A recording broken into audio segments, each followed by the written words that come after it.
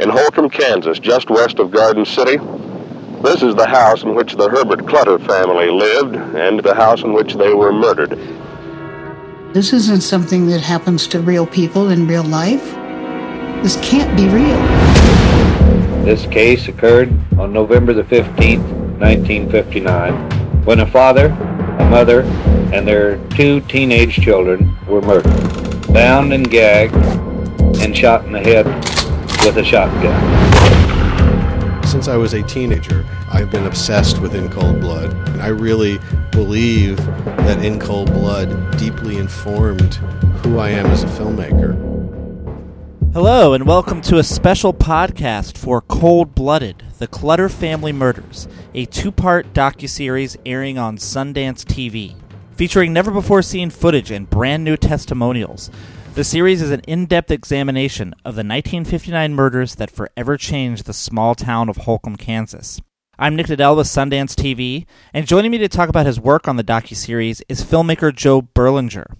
Joe is an award-winning documentarian behind such films as the Paradise Lost trilogy and Metallica, Some Kind of Monster. Welcome, Joe. Hey, thanks for having me. So I'm curious, first off, what drew you to tell what is the first major documentary about the Clutter family murders? Of course, it was famously depicted in Truman Capote's In Cold Blood and in the film In Cold Blood. But what drew you to tell this tale? Yeah, quite a few things. First of all, I'm totally obsessed with, always have been, with the book In Cold Blood, as well as the movie that was based on the book that came out shortly thereafter.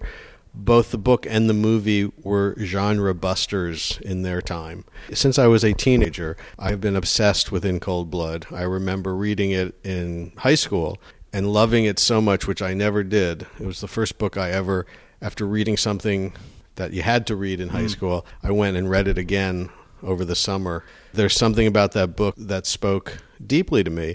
And in fact, you know, in more ways than one might think, I mean, I really believe that In Cold Blood deeply informed who I am as a filmmaker and set me on a certain path.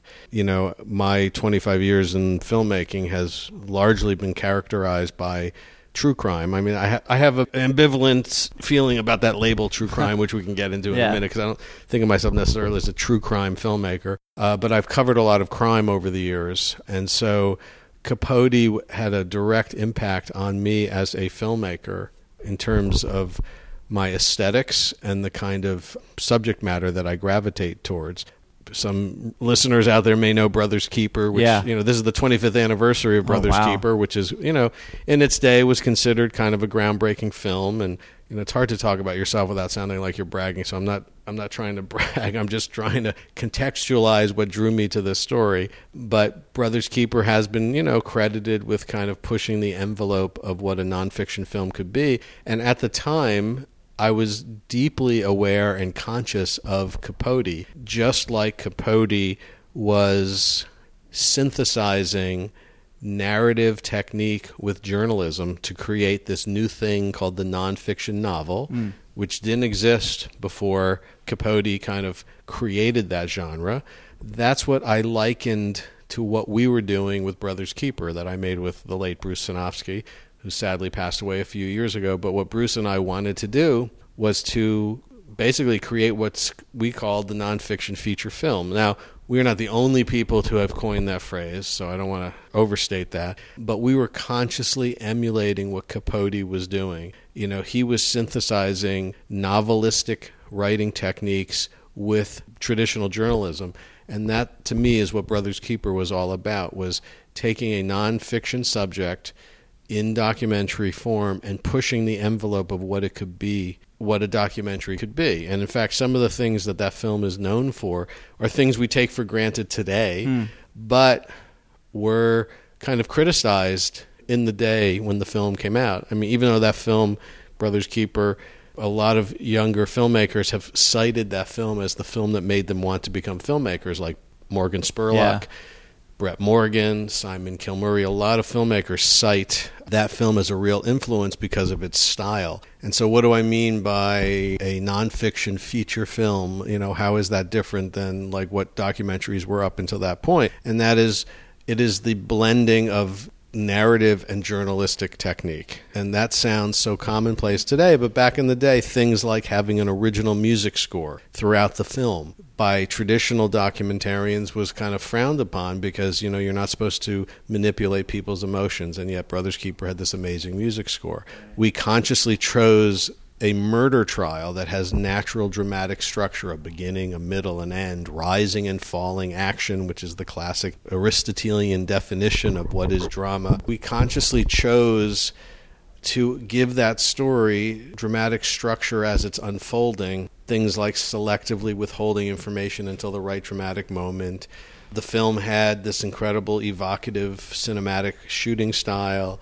It had an opening title sequence, all of which today are very commonplace. The other thing that I borrowed from Capote, or we borrowed from Capote when we were trying to evolve our filmmaking style, was the embrace of ambiguity. Brothers Keeper raises lots of questions but doesn't answer them. Now, all of the things I've just said, a younger person might say, well, that's in every documentary today. But back then it was kind of new. And so my embrace of Capote really fed my aesthetic desire to push documentary in a new form. It also gave me a preoccupation with crime itself. And the bulk of my film, whether it's Brothers Keeper or Whitey, my Whitey Bulger film, or the 3-part Paradise Lost trilogy, or the Sundance series, of course, Cold Blooded, most of my work has been in the crime space, where I think I've departed a little bit from kind of just being a true crime filmmaker. The thing about In Cold Blood that's interesting and what I wanted to explore in this series is the fact that it actually is the book that launched the true crime genre. Yeah. And so I'm a little uncomfortable just being thought of as a true crime filmmaker because I think I've learned something from my deep dive into Capote, which is that I wanted to marry my interest in crime with some social justice. With Paradise Lost, when we saw that 3 kids were being railroaded and convicted of something that we thought they were innocent of, that's when I realized that, and why I kind of don't love the true crime label for me. I think it's, I'm much more of a social justice filmmaker who spends a lot of time in crime.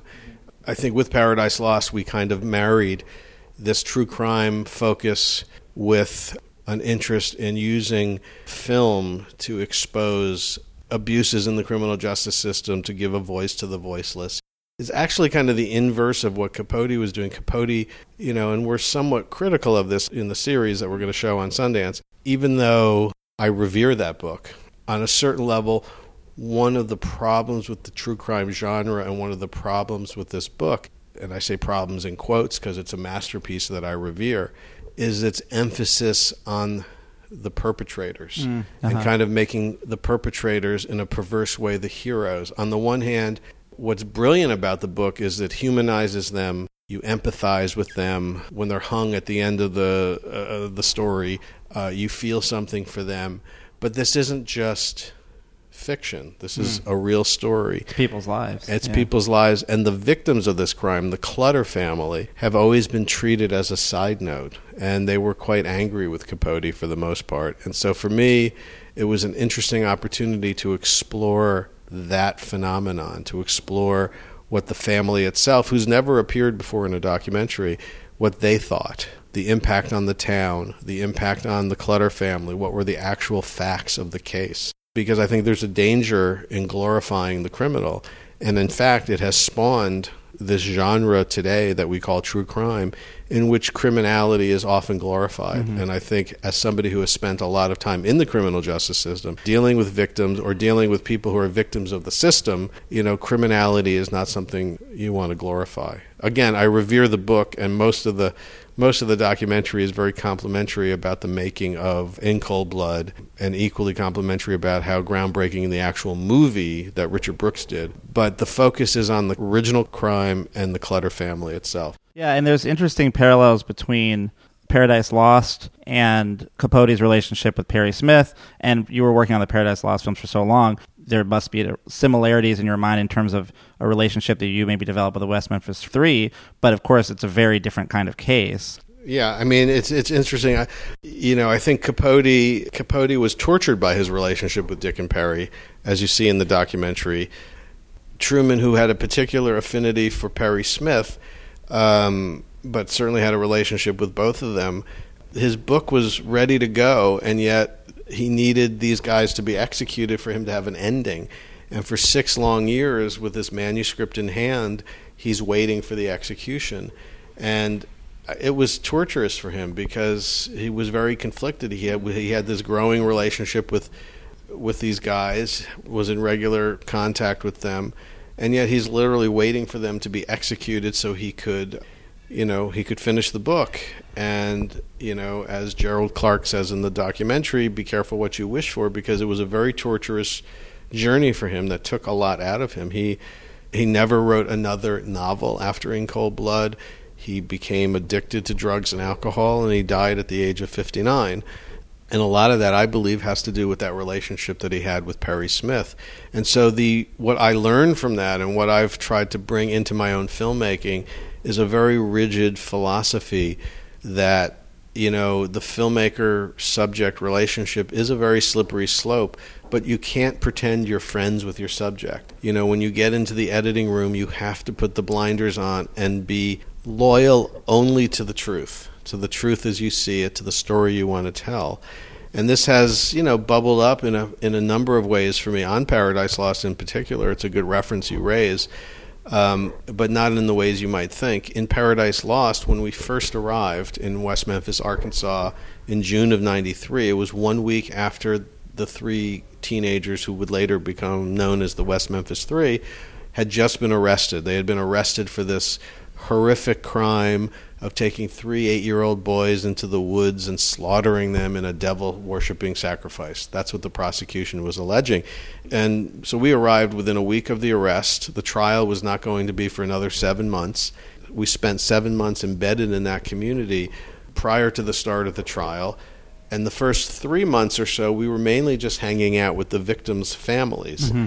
And we had no reason to believe we weren't making a film about these terrible teenagers who had done this horrible thing. The prosecution and the police department was saying on a scale of 1 to 10, the evidence was an 11.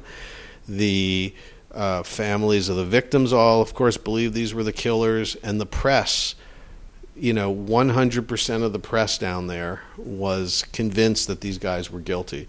And so we had no reason to think otherwise. And so the first few months we were developing very close relationships to the families of the victims, who went through the most unimaginable thing anybody could go through, the loss of a child to a horribly violent and cruel satanic ritual killing. I mean, that's what we all thought.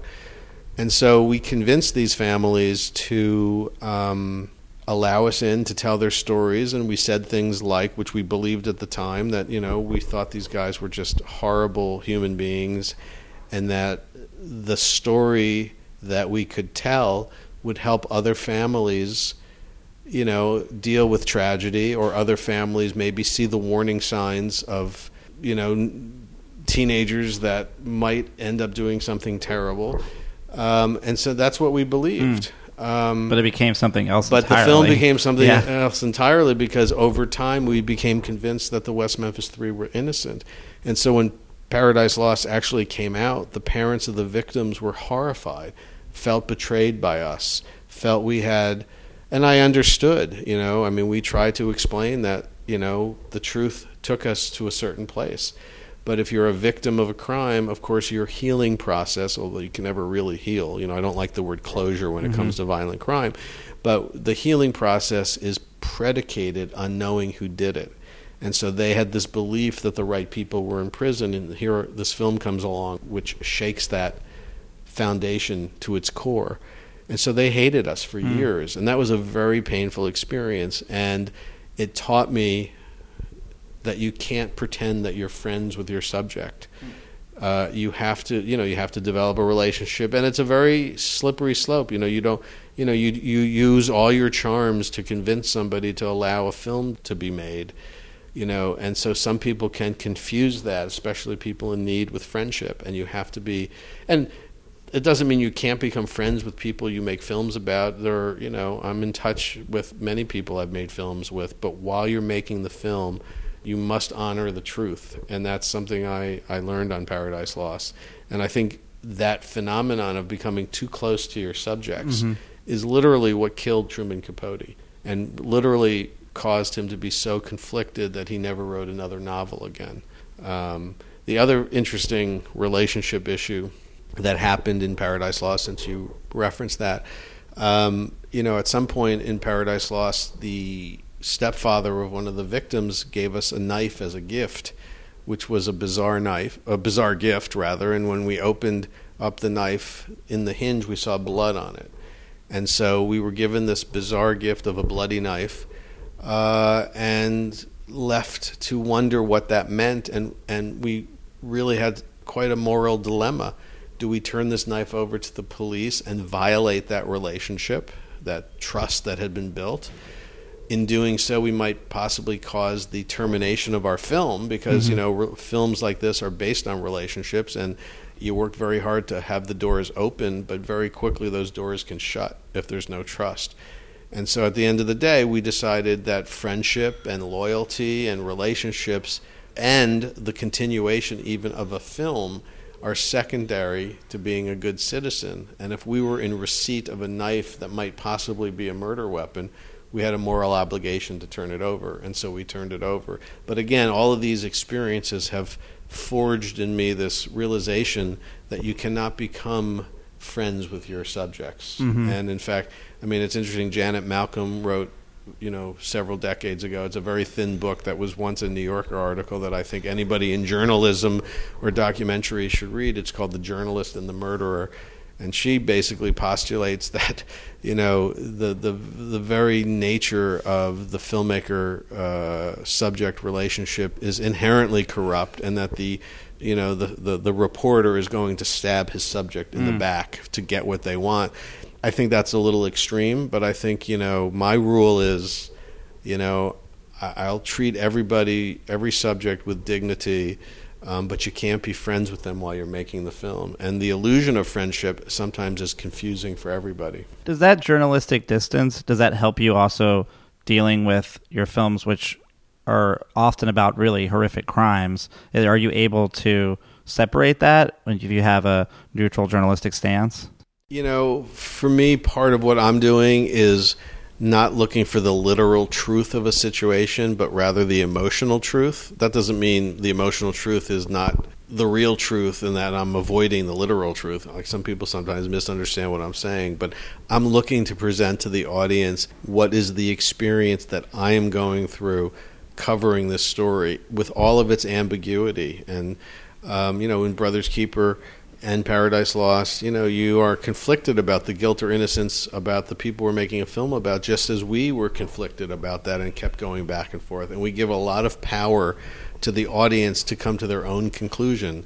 In the early days, our films were criticized for not having a point of view, but my feeling is, treat the audience like a jury and let them make the decision.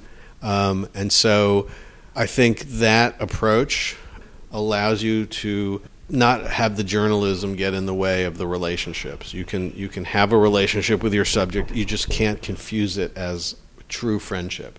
It might develop into true friendship after the film is over. Again, I'm friends, like anybody listening out there who happens to be a subject of my film that I'm friends with. I don't want them to be offended. I have many friends that have grown out of my films, but you cannot be friends with your subject while you're making your film, because you need to go into the editing room and you need to turn all feelings of friendship away and focus on what is the emotional truth of the story that you're telling. And for Capote, no one had ever really done that, getting close to a murderer, and you could see how it tore him apart. It tortured him, yeah. Yeah, but there are interesting similarities. You spent a lot of time in West Memphis and got to know the townspeople there, and Capote got to know people in Holcomb, Kansas, and then, of course, the book came out, and that relationship changed. When you went to Holcomb, did you see that there was still some residual negative feelings about Truman Capote and about the film and the book? It's still, strangely enough, very present for these people. Just like back then, there were many people who, for example, Al Dewey, the lead investigator, and his wife, developed a very nice relationship with Truman. In fact, that relationship really allowed him to actually do the work because he was given access to all sorts of documents. So those people, the Deweys and others, were very much in favor of what Capote was doing, and there was a lot of people where the doors just slammed in his face, and people were not interested in what he was doing. And when the book came out, there were a lot of people who were fascinated by it in that community, and a lot of people who were deeply offended by it, including the Clutter family. And I think, and the Clutter family felt offended by it because of what they felt were misrepresentations, in particular of Bonnie Clutter, the wife. She was portrayed in a certain way that the family feels is highly inaccurate. And I think a lot of those feelings continue today. It's like two camps, some who don't want Holcomb and Garden City to be remembered as the place of this terrible crime, and other people who see the inevitability of it and think that the book, brought some positive attention to an otherwise, very negative event. Yeah. Why do you think some of the family members of the Clutters, why do you think now they decided to talk about it? And how did you approach them too? I give a lot of credit to my amazing team. Kahani Cooperman and Allison Berg really worked very hard on that particular aspect. And I think together we were able to convince all the participants that this is a very serious project. It's the 50th anniversary. It's a story that still is fascinating to people, and that we were going to be the one project that wasn't deep diving into Capote. I mean, look, there have been, in the last couple of years, there have been 2 movies about Capote. Of course, there's In Cold Blood, the movie. There have been other documentaries about Capote. This was going to be the documentary that really told the Clutter story, because the Clutters, the impact on them, the impact on the town, the aftermath of this horrible crime really has never been detailed before. So I think we were able to convince people of the integrity of the project. Yeah, and it's the first look at this murder that is not about the celebrity of it, really, about Capote in the sort of media circus of the town. But yet you still had some interesting insights on Capote. I found the photos of him in the house were really striking. Did you go to the house at all? We weren't allowed to go in, but we were able to go shoot from afar.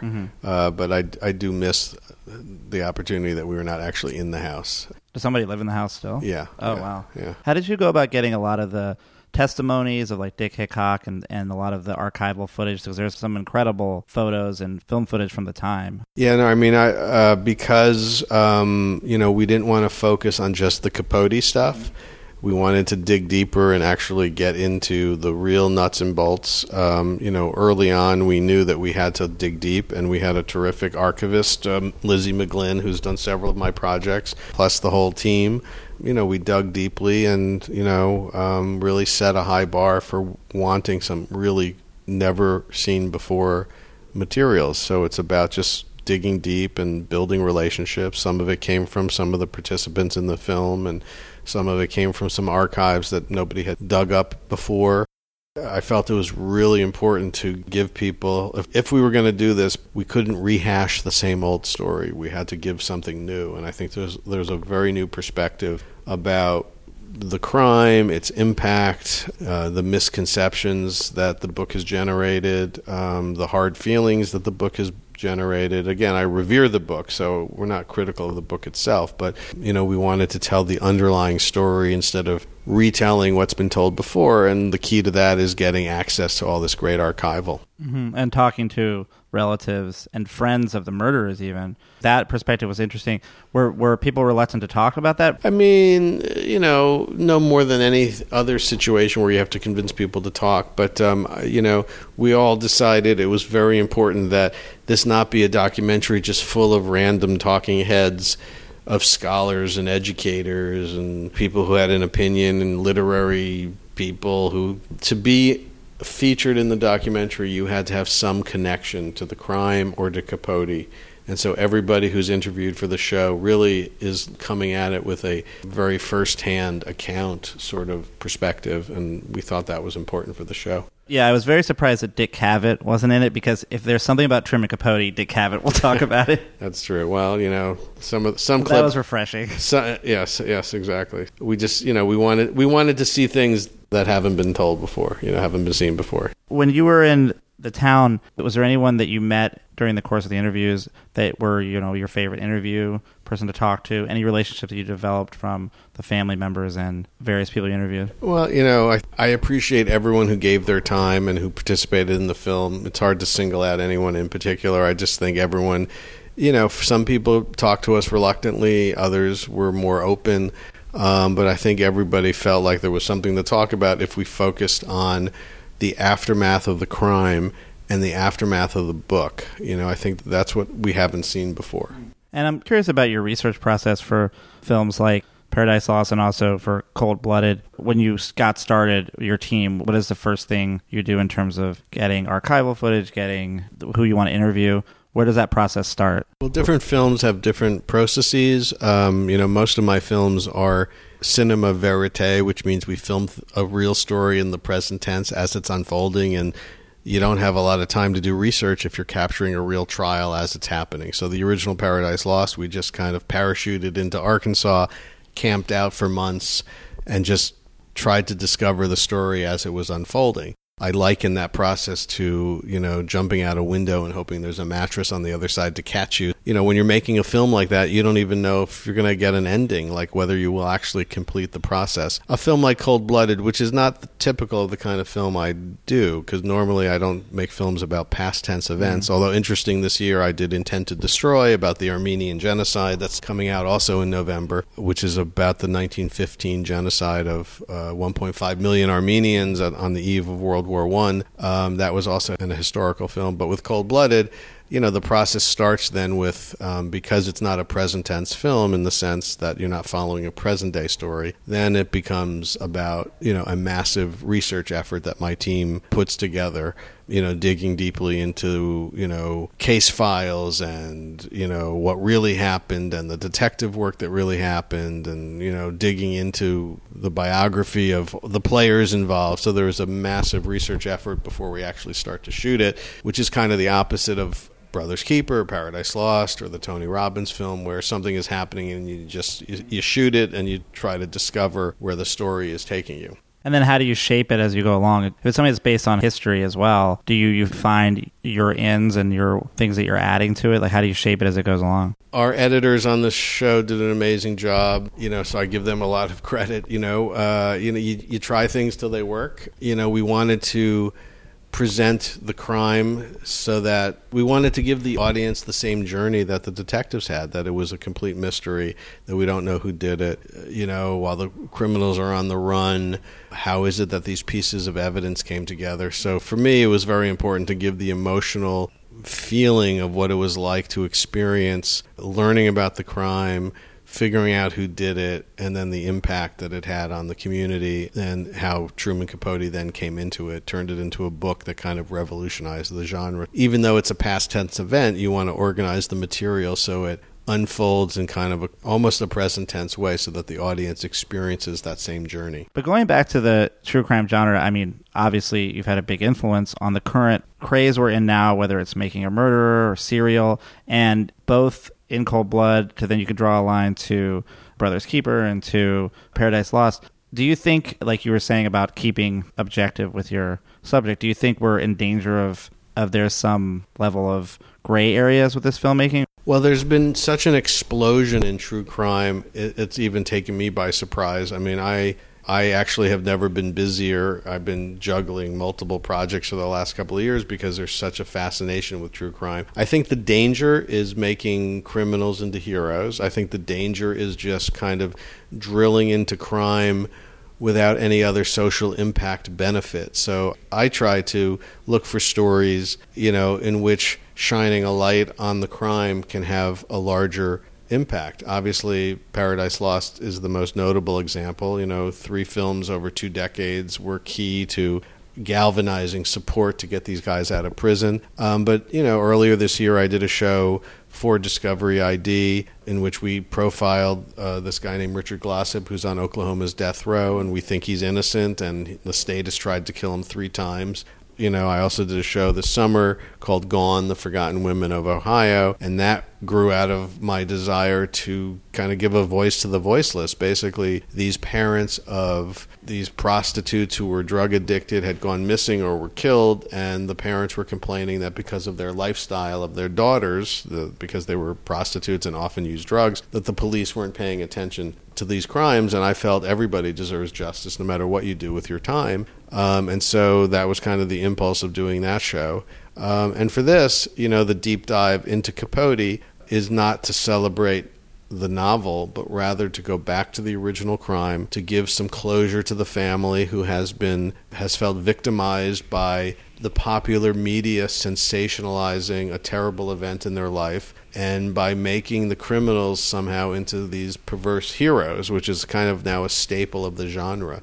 So I think, on the one hand, true crime has always been a rich area of storytelling, but without sensitivity to the victims, I think, it's a bit of a slippery slope. Yeah, and what do you think? I mean, because obviously Paradise Lost was so important in getting the West Memphis Three out of jail, and that seems to be this trend now of there's so many documentaries where it's almost like investigative journalism, social justice, like actually proving that there's problems in the justice system. What do you think of what you've created in a sense, or helped to create? Well, I helped to create because, of course, there's also Errol Morris's Thin Blue Line helped Randall Dale Evans, get out of his death sentence as well. I think we live in very troubling times. The criminal justice system is deeply flawed.